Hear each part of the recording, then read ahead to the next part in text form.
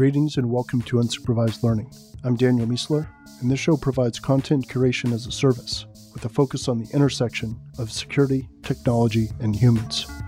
I spend between 5 and 20 hours a week consuming books, articles, and podcasts, and each episode is either a curated summary of what I've discovered in the past week or a standalone essay that hopefully gives you something to think about.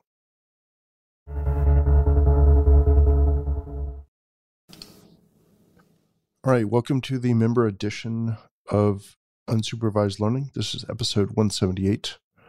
Just to start off, just reminding everyone that you can now join the member edition Slack channel, which is located at ul-community.slack.com.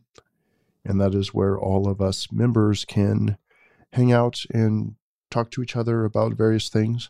We also have a book club set up there, so already some pretty good lively discussion around different books that we're reading. And of course, I read a lot, so I'll be putting a lot of books there as well. So really cool. Come get in there. Again, it's ul-community.slack.com. And starting off security news this week, Trump has semi-banned the use of foreign telecom gear, which was really a direct shot at Huawei and China. And I believe there's been some sort of divergence from the ban. I think there are some loopholes. It's not a complete ban, but it was definitely a shot fired across their bow. And it's causing the trade war to heat up, absolutely. Baltimore's IT systems are still being held hostage after 2 weeks. Of all the cities in the world that I would imagine this happening to, I think Baltimore is probably towards the top of that list. If you don't have good schools or good police force, I don't expect you to have good IT security hygiene either. Crime is evidently so bad in Mexico that people buy fake mobile phones so they can give them to muggers instead of their real phone.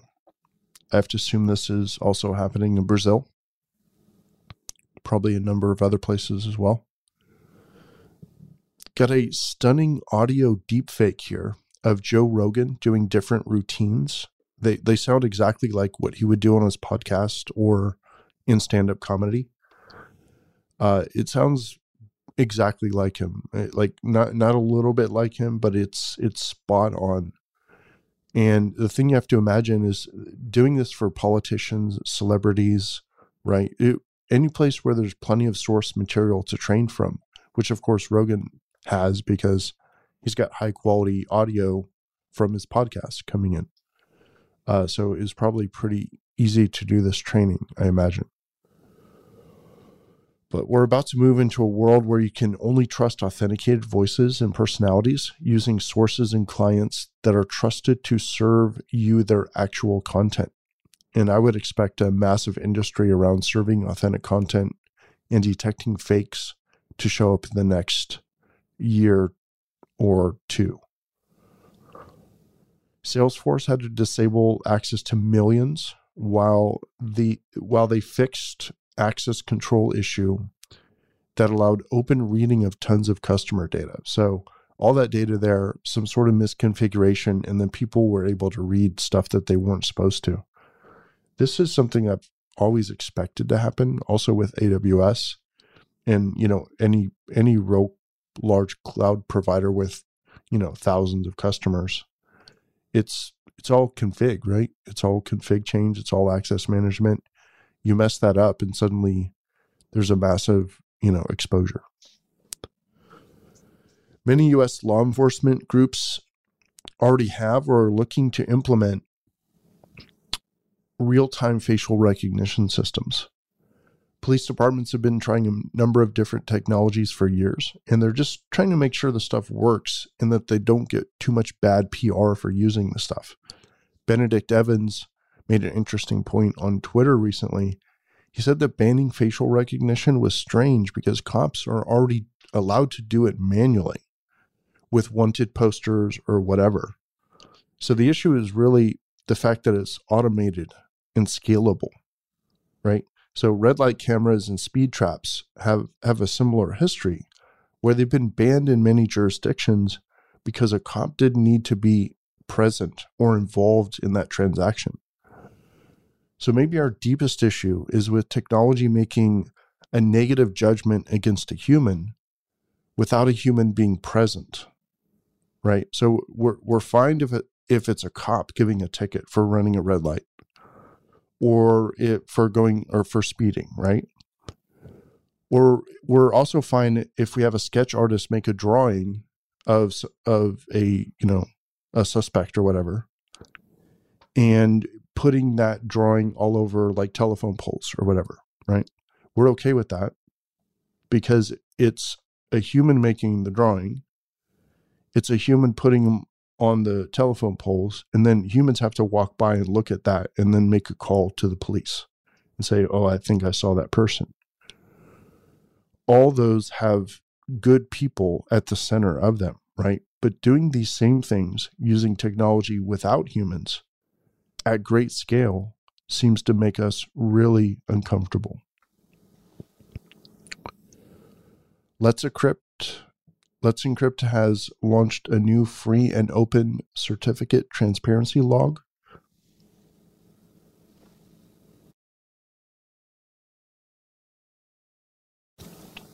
Called Oak. Hacktivism appears to be dead, with a 95% drop in successful incidents since 2015. What are your thoughts for the reason for this? I'm trying to figure it out. I feel like things have gotten so crazy that they're just busy doing other things. Like, there are worse problems than whatever they were focusing on with the hacktivism. One thing that was brought up was that Anonymous evidently is either broken up or not doing much, and evidently they were a big part of the incident. A number of Hertz rental car customers got accidentally reported as driving stolen cars, which resulted in their arrest and incarceration. Hertz has paid tens of thousands of dollars in damages so far. Israel is training its military in data science. That's fantastic. I love to hear that. I really wish more people were doing that. I wish the U.S. was doing that. I hope we are. Russia has considered multiple methods of diminishing the United States by sowing discord, including training African Americans to become radical political leaders in the Deep South. It's extremely clear that their ultimate goal is exactly what I predicted back in 2016, which is to have the U.S. fall from, well, one, to create discord inside the U.S. So, we can't focus on them. But the bigger issue is like reducing our status, the U.S.'s status in the mind of the rest of the world, reducing Europe's power in the mind of the rest of the world. And then at that point, Putin can step up and say, you know what, the U.S. and Europe have fallen off as leaders. We can't trust them anymore. Let me step in and help, right? That's been the play all along, which I talked about in 2016. Advisories. There's too many to even put here. Qualys put out a massive thread. Patch Tuesday this month was just ridiculous. Just hundreds and hundreds of critical vulns from a couple dozen companies. And Qualys had done a pretty nice thread talking about all those. Breaches, TeamViewer, Stack Overflow, Instagram, influencers, MageCart, and a number of others. Technology news. Google is now showing podcasts in its search results. Currently, when you click on the link, it takes you to a player within Google, but people are even more excited about the possibility of Google indexing the audio's text, which we already know they can do, and then letting you find specific podcasts or content that way. I think it would be really cool if they let you search, right? So they let you search for a thing. You find a little clip of text was talking about that exact thing. You click on the link in Google and it starts playing the person saying that text in a podcast. And obviously there would be some sort of UI or UX that would indicate that it was an audio result, right? But I think that is a really cool way to look inside of podcasts and also just get the content in an audio form if you're open to that. Maybe you could set your browser to be like, yes, give me audio if it's available. Obviously, you wouldn't want that all the time, but I think that's pretty cool. Or, I mean, you could just get the text version as well, right? And just have that extracted from the audio and just read it instead of hearing it. Credder is a new service that wants to rate the integrity of news sources. I'm signed up for the beta for this. I'm pretty excited about it. You can now get a 1 terabyte micro SD card, and they're only around $450. Google has merged its flight and hotel offerings into a single travel interface. And weather scientists are worried about the rollout of 5G because they monitor water vapor at 23.8 gigahertz, and 5 gigahertz or 5G is in the 24 gigahertz range, which is only, 200 megahertz off from 23.8. So the satellites that take in data to learn about the weather patterns and, where there's water vapor and where there isn't, which fuels their prediction models, will be soon overwhelmed by 5G noise. And they can't move where the frequency that they monitor, because water vapor evidently broadcasts a small radio frequency at 23.8. You can't change the fact that it broadcasts at that frequency. So if you make it noisy there, they said it's going to move our weather prediction capabilities back by 40 years, which will be multiple days, I think, maybe 3 days or so. Can't remember, but that's multiple days fewer of future prediction. And that includes like hurricanes, right? So if you lose 3 days, that's like 40 years of progress in being able to predict these things. And if you combine that with like climate change, that could be a problem. We have more hurricanes that are more harmful, and we have less ability to predict them because the FCC gave away that spectrum. So here's what I imagine will happen is this law will go through. It'll be nasty. It'll reduce the predictions. 2 or 3 hurricanes will happen. There'll be a whole bunch of lobbying, and the industry will adjust. They will open up that spectrum, with probably a pretty wide gap around it, and say you cannot speak inside of here because we need it for weather satellites. But that'll be after a few more large hurricanes do a few billion or trillion in damage.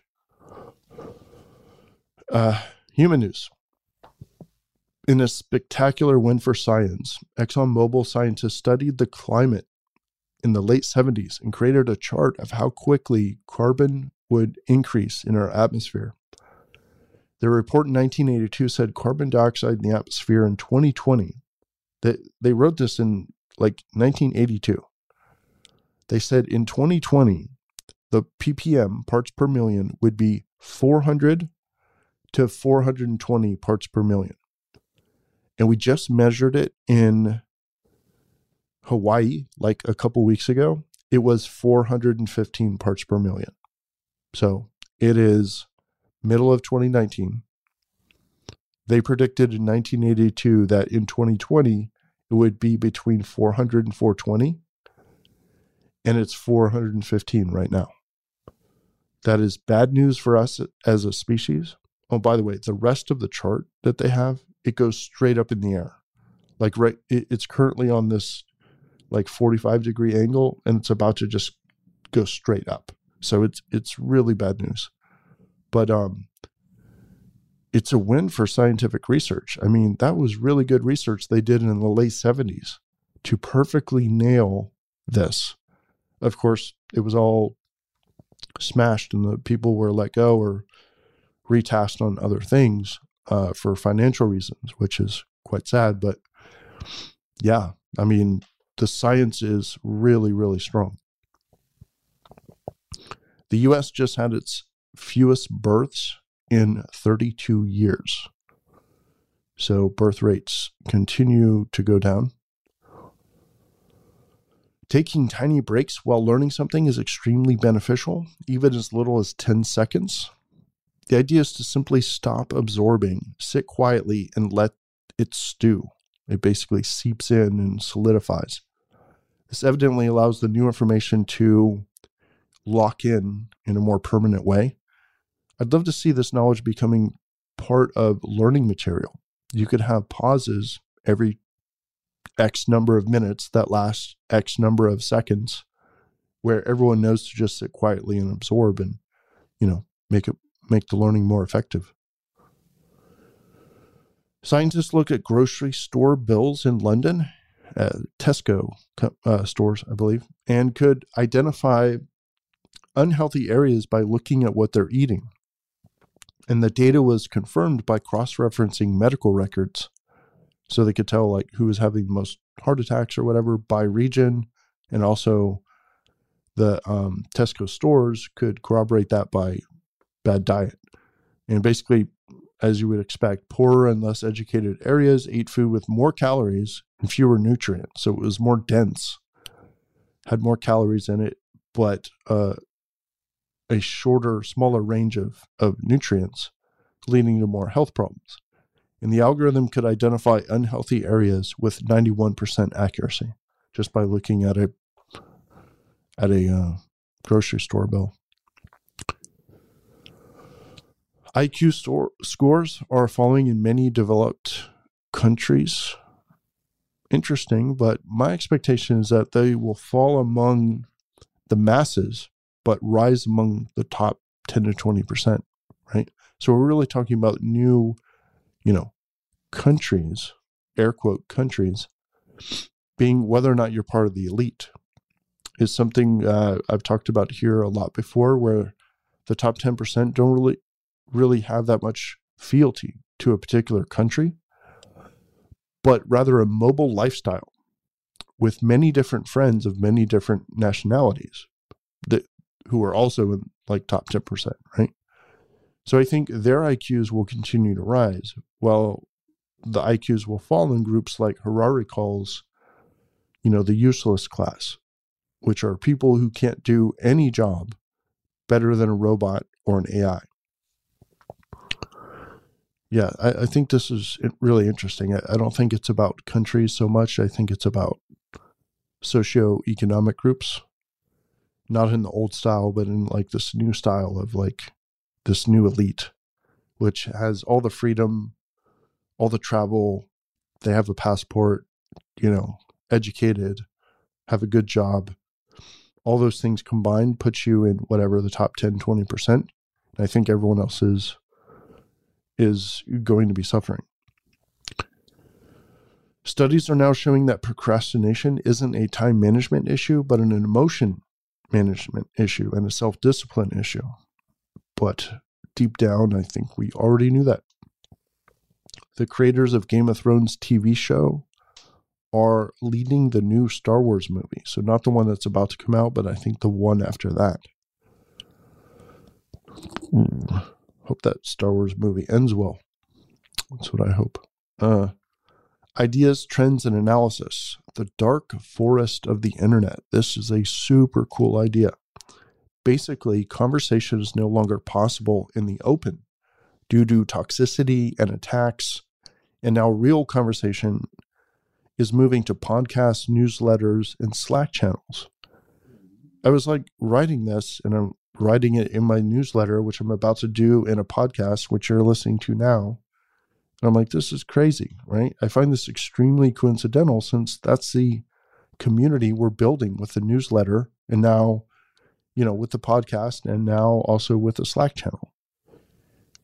So the name, by the way, comes from the 3-Body Problem, which is this Chinese sci-fi book. It's a trilogy that talks about the dangers of broadcasting our presence to the galaxy. And that means Earth, right? Hawking also said this.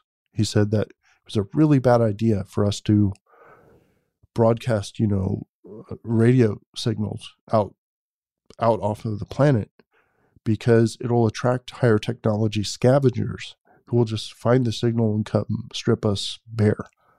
So in the book, it basically talks about how the whole galaxy had figured out to be quiet so that you don't attract unwanted attention.